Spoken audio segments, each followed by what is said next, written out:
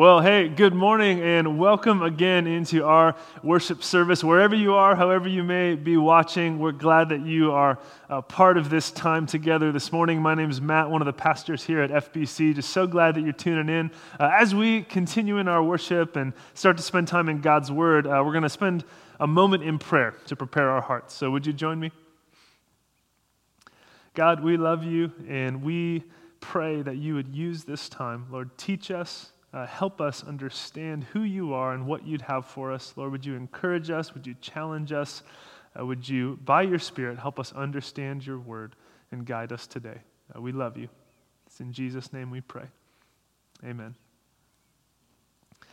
Well, hey, in these past few months, we've all had to learn some new things as we've navigated this strange season, right? You've had to learn how to use Zoom, probably, how to mute yourself on Zoom, and hopefully how to unmute yourself on Zoom. Maybe you've had to learn how to use Instacart for groceries or wearing face masks out in public, or you've had to learn how to stop touching your face in public. We've had to learn some new vocabulary. Things like social distancing and flattening the curve, phrases that a couple months ago were nowhere on our radar. Maybe you've had to learn how to work from home with little kids hanging all over you. Maybe you've had to learn how to stay connected in relationships when you can't see people face to face, or you've had to learn how to handle government laws and regulations that maybe you don't particularly like. Maybe you've had to learn how to trust God as you've experienced loss in this season, loss of a job or loss of someone you know and love. We're all learning things right now about how to navigate this season.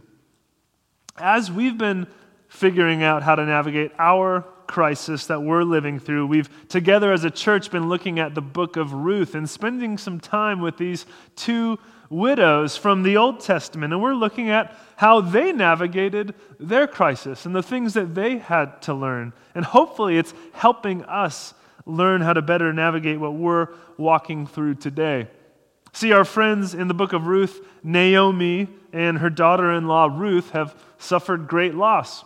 Naomi has lost her husband, and then her two sons die. One of those sons was the husband of Ruth. And so now Naomi and Ruth are both widows with no children in the picture and no income in the picture and little hope for the future. And on top of all of that, Naomi believes that God is against her. But Ruth stays by Naomi's side. And we saw last week in chapter 2 of the story that things take a turn for the better as Ruth goes out to find food for herself and Naomi, and she just so happens to glean in a field belonging to a man named Boaz, who just so happens to be a distant relative and who might redeem their entire situation. He's kind to her. He gives her food abundantly. And so there's this glimmer of hope at the end of chapter 2 that maybe things are going to work out for these two widows. But where we left off, things were far from out of the woods. And so we're going to pick up the story and read on to continue to learn a few more lessons about how to navigate crisis. Let's see together how chapter 3 begins. Verse 1 says this: One day, Ruth's mother-in-law, Naomi, said to her, "My daughter, I must find a home for you where you will be well provided for. Now, Boaz, with whose women you have worked, is a relative of ours. Tonight he will be winnowing barley on the threshing floor. So wash, put on perfume, get dressed in your best clothes, then go down to the threshing floor. But don't let him know you are there until he has finished eating and drinking. When he lies down, note the place where he is lying, and then go and uncover his feet and lie down. And he'll tell you what to do."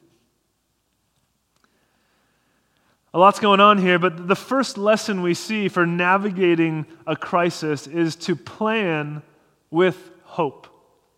Plan with hope. Notice here for Naomi, the wheels begin to turn. She's making a plan. Essentially, she's going to play matchmaker. She's going to say, "Ruth, we are going to find you a husband. We are going to secure our future." Sounds reasonable. But it's noteworthy because if we think back to chapter 1, this is a strikingly different perspective for Naomi. Remember what she was saying in chapter 1? Back in chapter 1, verse 8, she says, Naomi said to her 2 daughters, "Go back, each of you, to your mother's home. May the Lord show you kindness as you have shown kindness to your dead husbands and to me. May the Lord grant that each of you will find rest in the home of another husband." So notice, Naomi's sons die, and she says to her daughters-in-law, including Ruth, "Go home. Stay in Moab. I'm a sinking ship.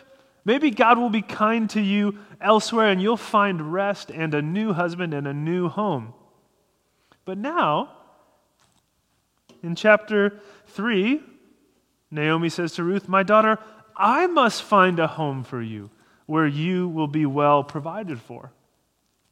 In the Hebrew here, the language is the same as in chapter 1, finding rest for Ruth. But beforehand, she said, "Hey, go home, leave me, find rest elsewhere. You're not going to find it here." Now she's saying, we're going to together find you a home and find rest for you. You see, she started to see how God is connecting the dots in their story. At the end of chapter 2, some doors are opening. Boaz enters the picture. Her hope is restored. She's starting to sense that, you know what? God is up to something here. There's kind of a nibble on her fishing line, and she's like, we're going to cast out again and see what God does with this. So in chapter 1, Naomi has no hope for her future. She's bitter and empty. But here in chapter 3, we're seeing signs that her hope is being restored. In chapter 1, she tells Ruth, "Hey, go find rest and a home elsewhere. You're not going to find it with me."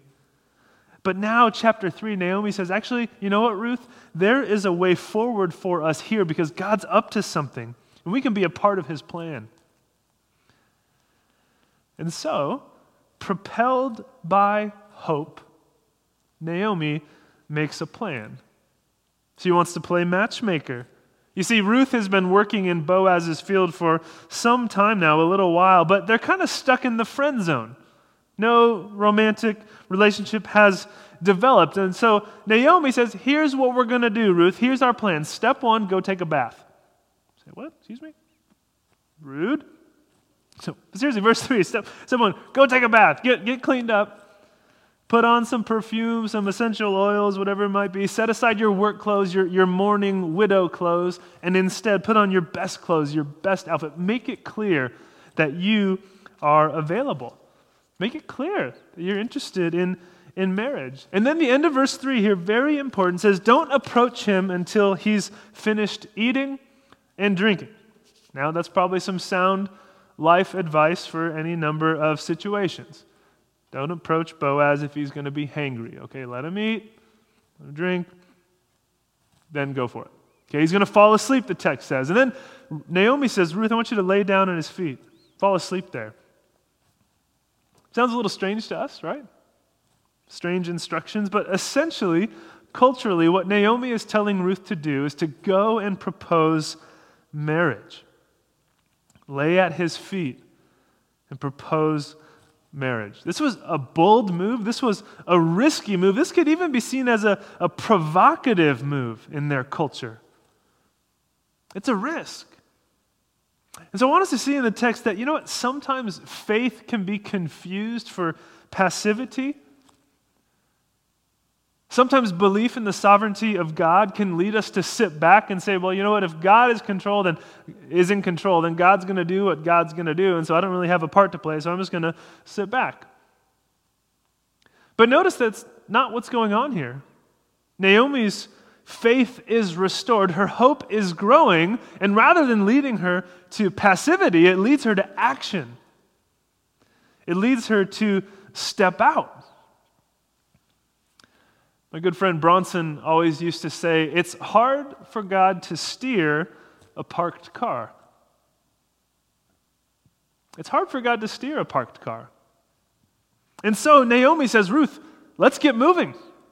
Let's take action. Yes, God is sovereign over all things, and yes, our lives and our choices matter. We have a part to play in all this. So faith, yes, and action, yes. So make a plan with hope.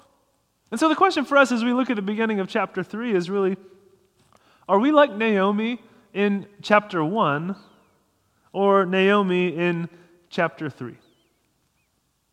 Naomi in chapter 1, God is against me. Keep your distance, people. I'm a sinking ship. I'm not even going to try. Or Naomi in chapter 3. You know what? God's at work. God's up to something here. Let's step out in action and in faith and see what God does. So lesson number 1 for navigating a crisis, plan with hope. Friends, I know there's so much right now that we cannot control. There's so much out of our control. But the question is, what can we control? What plans can you make? What responsibility has God given you? Rather than being a victim to circumstances, we can say, you know what, God, how are we going to use this time? How can we put a plan in place to see flourishing here? Maybe you need to put a plan in place to stay healthy, emotionally healthy, physically healthy. Make a plan to decide how that will happen. Maybe you need to put a plan in place to stay spiritually healthy, to stay close to God. How is that going to happen? How are you going to make time for prayer, for time in God's Word? Maybe you need a plan to upkeep certain relationships in your life. Maybe you need to make a plan to address some concerns in your relationships, or maybe in your financial situation. Maybe you've lost work and that's difficult. Maybe God's calling you to step out in faith. Again, send out resumes, ask questions, make connections. Maybe God wants you to be really intentional with your kids in this time. And I know that some of you are already doing a lot of this. So it's just a reminder to continue to plan with hope rather than being a victim to circumstances. So we notice then as the story continues how Ruth responds. Look at her in verse 5. I will do whatever you say, Ruth answered. And parents all over the world said, amen. What a great response, Ruth. I'll do whatever you say. Verse 6. So she went down to the threshing floor and did everything her mother-in-law told her to do.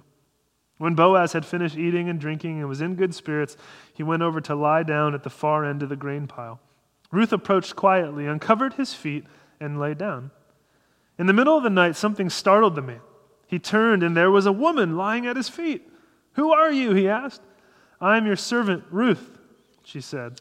Spread the corner of your garment over me, since you are a guardian redeemer of our family. So we see Ruth act, and she acts boldly. She takes a risk. And so lesson number 2 for how to navigate a crisis that we see in this chapter, act with boldness and love. She heads down to the threshing floor. Her heart must be pounding because this is a pretty risky move. There's a delicate sensuality even in the text. The scene is charged. Darren Shackelford has told me that this chapter is like The Bachelor, ancient Israel edition. Okay, Ruth needs to catch Boaz's eye. She needs to catch his attention. See, during the harvest season, the men would sleep often out in the fields at the threshing floor. Rather than coming back into the city of Bethlehem, they'd stay out with their grain. Again, the threshing floor was the place where the wind would blow away the chaff and the grain would fall and they'd be able to gather in their food. And so to protect their grain, they would sleep outside at the threshing floor to protect it from animals or thieves. And so here, in the middle of the night, out in the field, when everything is dark and still, Boaz falls asleep, and then he stirs and wakes to realize that his legs are kind of outside of the blanket. And he opens his eyes to fix his covers, and he sees a woman. And maybe it's because it's dark out, or he's a little groggy, and his eyes aren't quite focused. He doesn't recognize that it's Ruth. So verse 9, who are you? What's going on? I am your servant Ruth, she said. Spread the corner of your garment over me, since you are a guardian redeemer of our family. She says, spread the corner of your garment over me. Now, on face value, it sounds like she's just asking for a snuggle. She's maybe cold and wants to cuddle, so let me have some of your blanket. But that's not really what's going on here. What she's saying is much more significant than that. To spread your cloak over someone was a way of speaking of marriage, of protection. And so she's proposing to Boaz. Think about how risky, how countercultural this would be. A woman proposing marriage to a man, a younger woman proposing to an older man, a foreigner from Moab proposing to an Israelite. This is a bold move, Ruth. And she goes on, she says, you are a guardian redeemer for our family. It's a phrase that we've seen a few times before. A guardian redeemer or a kinsman redeemer was someone who protected the family, someone who had a responsibility to care for the needs of the family. And so if a member of the family lost property, the guardian redeemer could purchase the property back. If a family member was sold into slavery, the redeemer could purchase that family member back and purchase their freedom. And so we see Boaz could be the answer to the problems that these two widows are facing.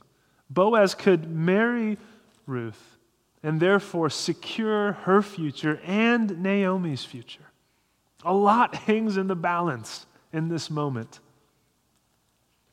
How will Boaz respond? Will he be offended by this countercultural, socially questionable act? Well, look in the text. Verse 10. The Lord bless you, my daughter, he replied. This kindness is greater than that which you showed earlier. You have not run after the younger men, whether rich or poor. And now, my daughter, don't be afraid. I will do for you all that you ask.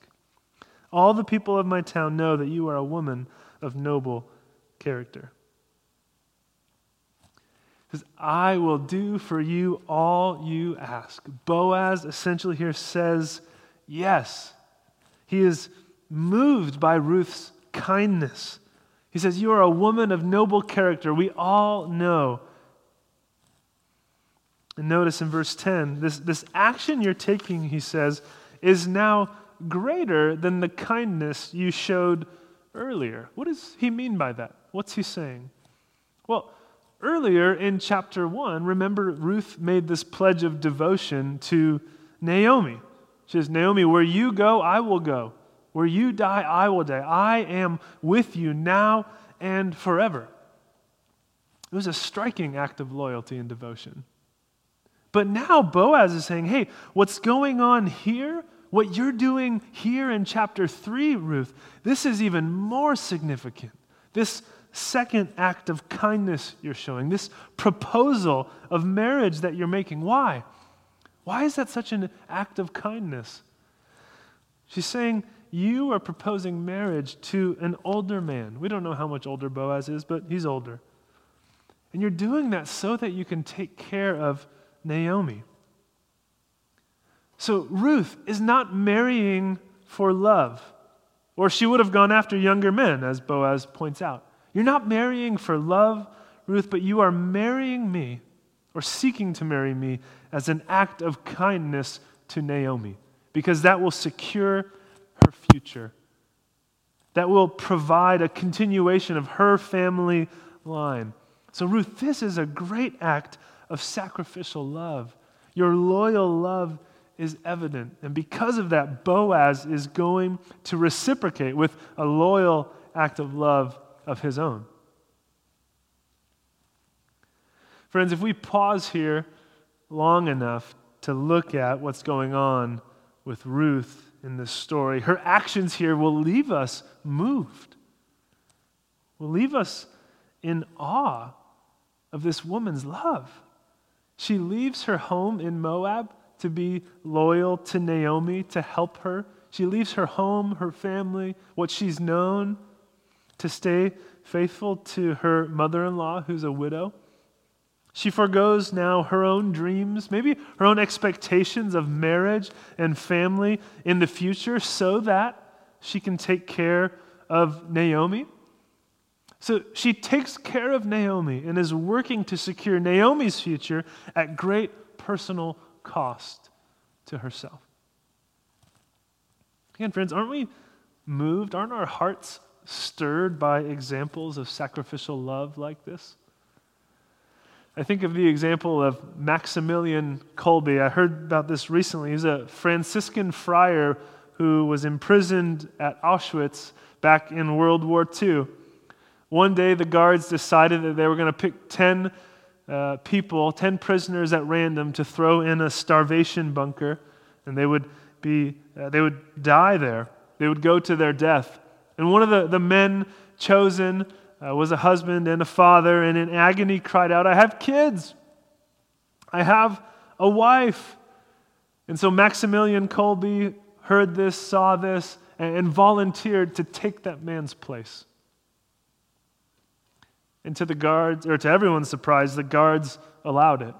That man would be able to live while Maximilian Kolbe and 9 others would go to their deaths in the starvation chamber.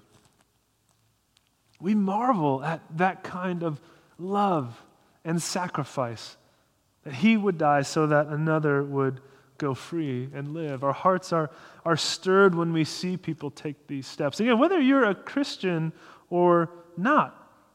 Increasingly today we see that people, especially young people, care about issues of justice, care for the vulnerable and marginalized groups, care for the poor and immigrants. We want to see the world become a better place for future generations. In 2015, Mark Zuckerberg, founder of Facebook, was interviewed about why he was making so many charitable donations, giving so much of his money away, and he responded that he and his wife had had so much opportunity in their lives. They felt a deep responsibility, an obligation almost, to make the world a better place for future generations. So these are all good desires, good impulses, but we have to ask the question, why? Why should we do that? What is it in our hearts that's leading us towards a life of sacrificial love? How do we explain that to someone that, hey, we all are supposed to love sacrificially and care for the vulnerable? Does that logically flow from a worldview that's based in naturalism, for example?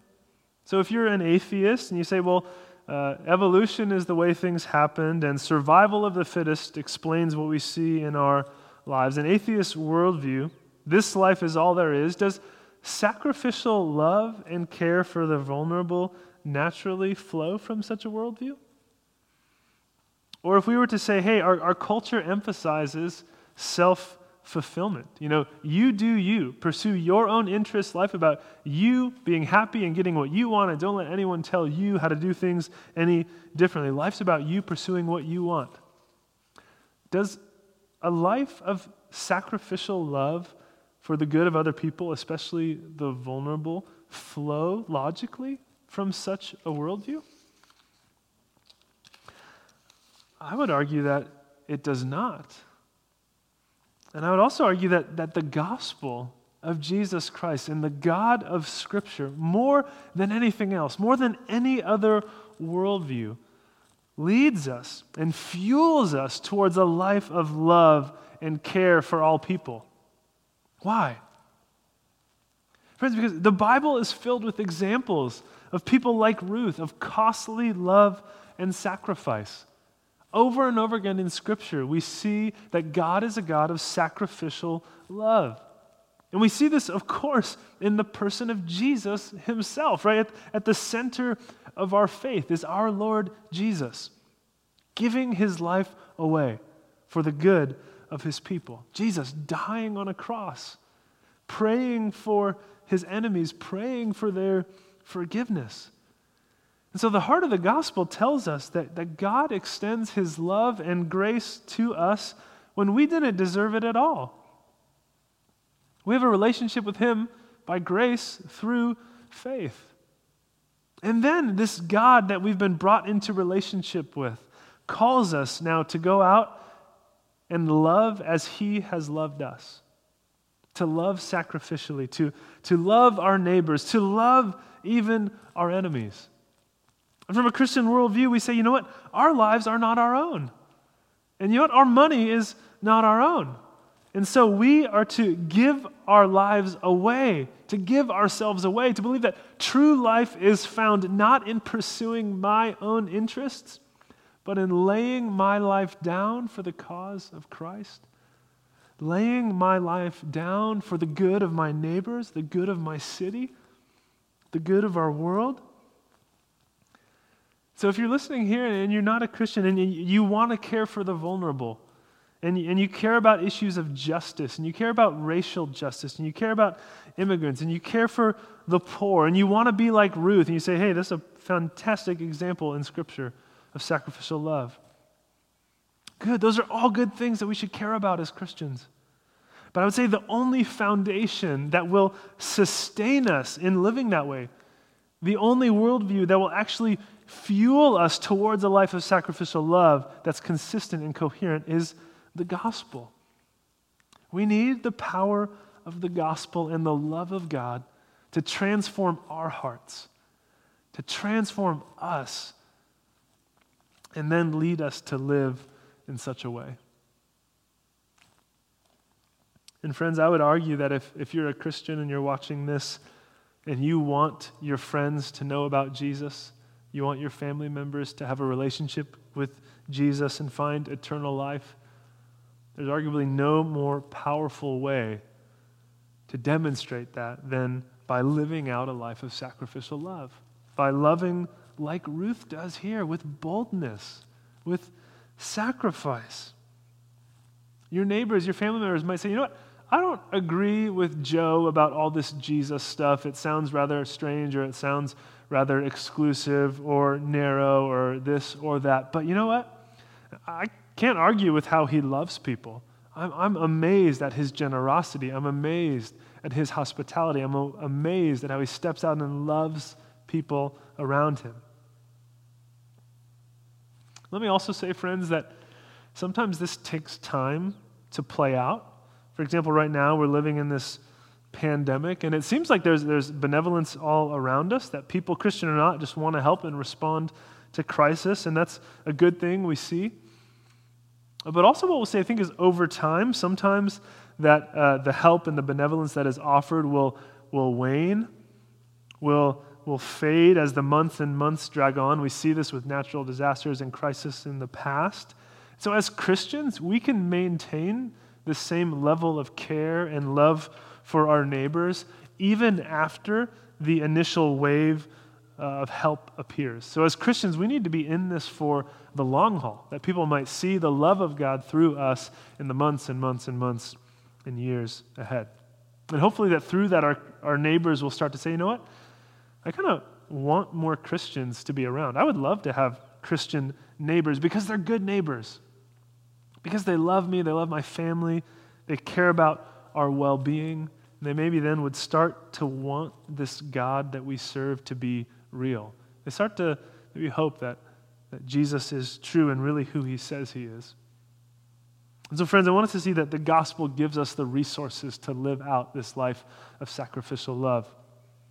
So, lesson number 2 from chapter 3, how do we navigate crisis? We act with boldness and love.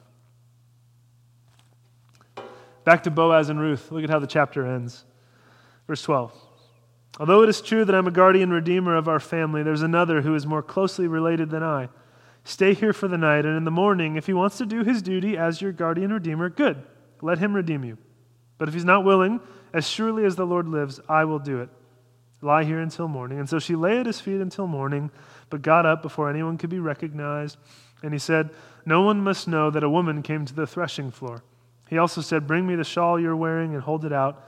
And when she did so, he poured into it 6 measures of barley and placed the bundle on her. Then he went back to town. When Ruth came to her mother-in-law, Naomi asked, how did it go, my daughter? And she told her everything Boaz had done for her and added, he gave me these 6 measures of barley, saying, don't go back to your mother-in-law empty-handed. Then Naomi said, wait, my daughter, until you find out what happens, for the man will not rest until the matter is settled today. So you notice in verse 12 and 13, there's a slight hiccup in the plan. Boaz says, hey, there's actually another redeemer in the family, one who has the chance to marry you and redeem you before I would. He's a little bit closer to you. And we would go, as we hear this, wait a second, no. We want Ruth and Boaz together. That's what this love story is all about. They're the match that we're rooting for, not some random guy that we just heard about. We want Ruth and Boaz. And so we'll have to wait till next week to see how the story unfolds. Ruth goes home the next morning to avoid scandal. She does so discreetly, doesn't want rumors to get out about what was going on. They have to sort some things out before the marriage becomes official. And Ruth goes home to Naomi, you see. And Boaz sends Ruth home with a lot of grain and food again. And this chapter ends with another subtle hint that, you know what, God's at work in Naomi's story. Ruth reports what happened and says in verse 17, he gave me these 6 measures of barley, saying, don't go back to your mother-in-law empty-handed. And this is a key phrase here. A key word in the text is empty. Don't return to Naomi empty-handed. Think about this. The book began with the problem of emptiness. No food, no offspring. Naomi has been emptied out. Her husbands, her 2 sons, her protection, her provision. She's been emptied out of her belief in the goodness of God. The problem in the book is emptiness. And here Boaz says he does not want Ruth to return home empty-handed. He does not want these women to be emptied, to remain empty. Now again, we could gloss over that detail. We could think that that's just a subtle connection that we shouldn't make much of, but this is significant. The language here matters. It's as if Boaz is saying, and ultimately God is saying to them, you know what? You thought I emptied you out, but now through Boaz, I am the one working to fill your emptiness. This whole story is about your heart being restored, your hope being restored, your emptiness being filled. God is working behind the scenes to make this happen. So that clever language inserted here by Boaz is just another clue, another hint, another pointer to the big picture. That, you know what? God is at work in this story. And often he works behind the scenes. Often he works in the details to restore us and to fill our emptiness. And it's important that we see this because, again, just we need to recognize some of us are tuning in this morning and are feeling emptied out by life. You're discouraged. You're navigating loss and depression. You've been emptied out of your hope. Maybe you're fearful or anxious. You've been emptied out of your belief that God is good or for you. And you wonder where God is, or long for his peace, or long for his presence to be known in your life. This is just a subtle reminder in the text. No, God sees you. He doesn't want you to be empty-handed. He's at work in your life, even now, even if you can't see it, to restore your hope.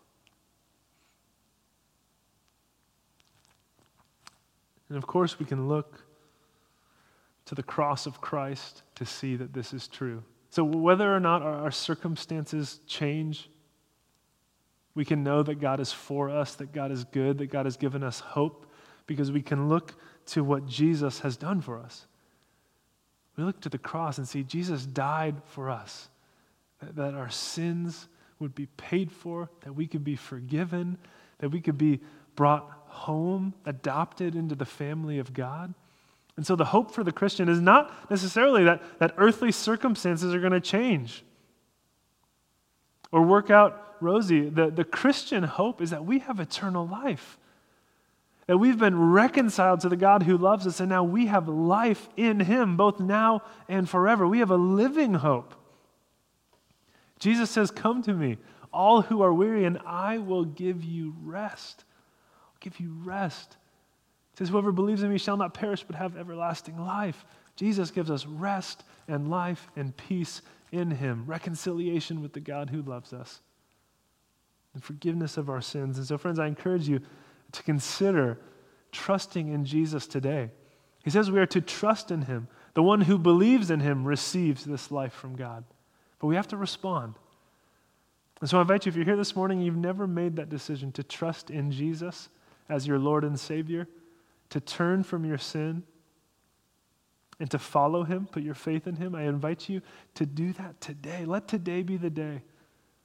And if you want to make a decision to follow Jesus, there's a way to indicate that on our connection card or fill out in the chat box. We'd love to follow up with you as a pastoral staff here and help you walk with Jesus and experience the transformation in the life that he has for you. Would you pray with me?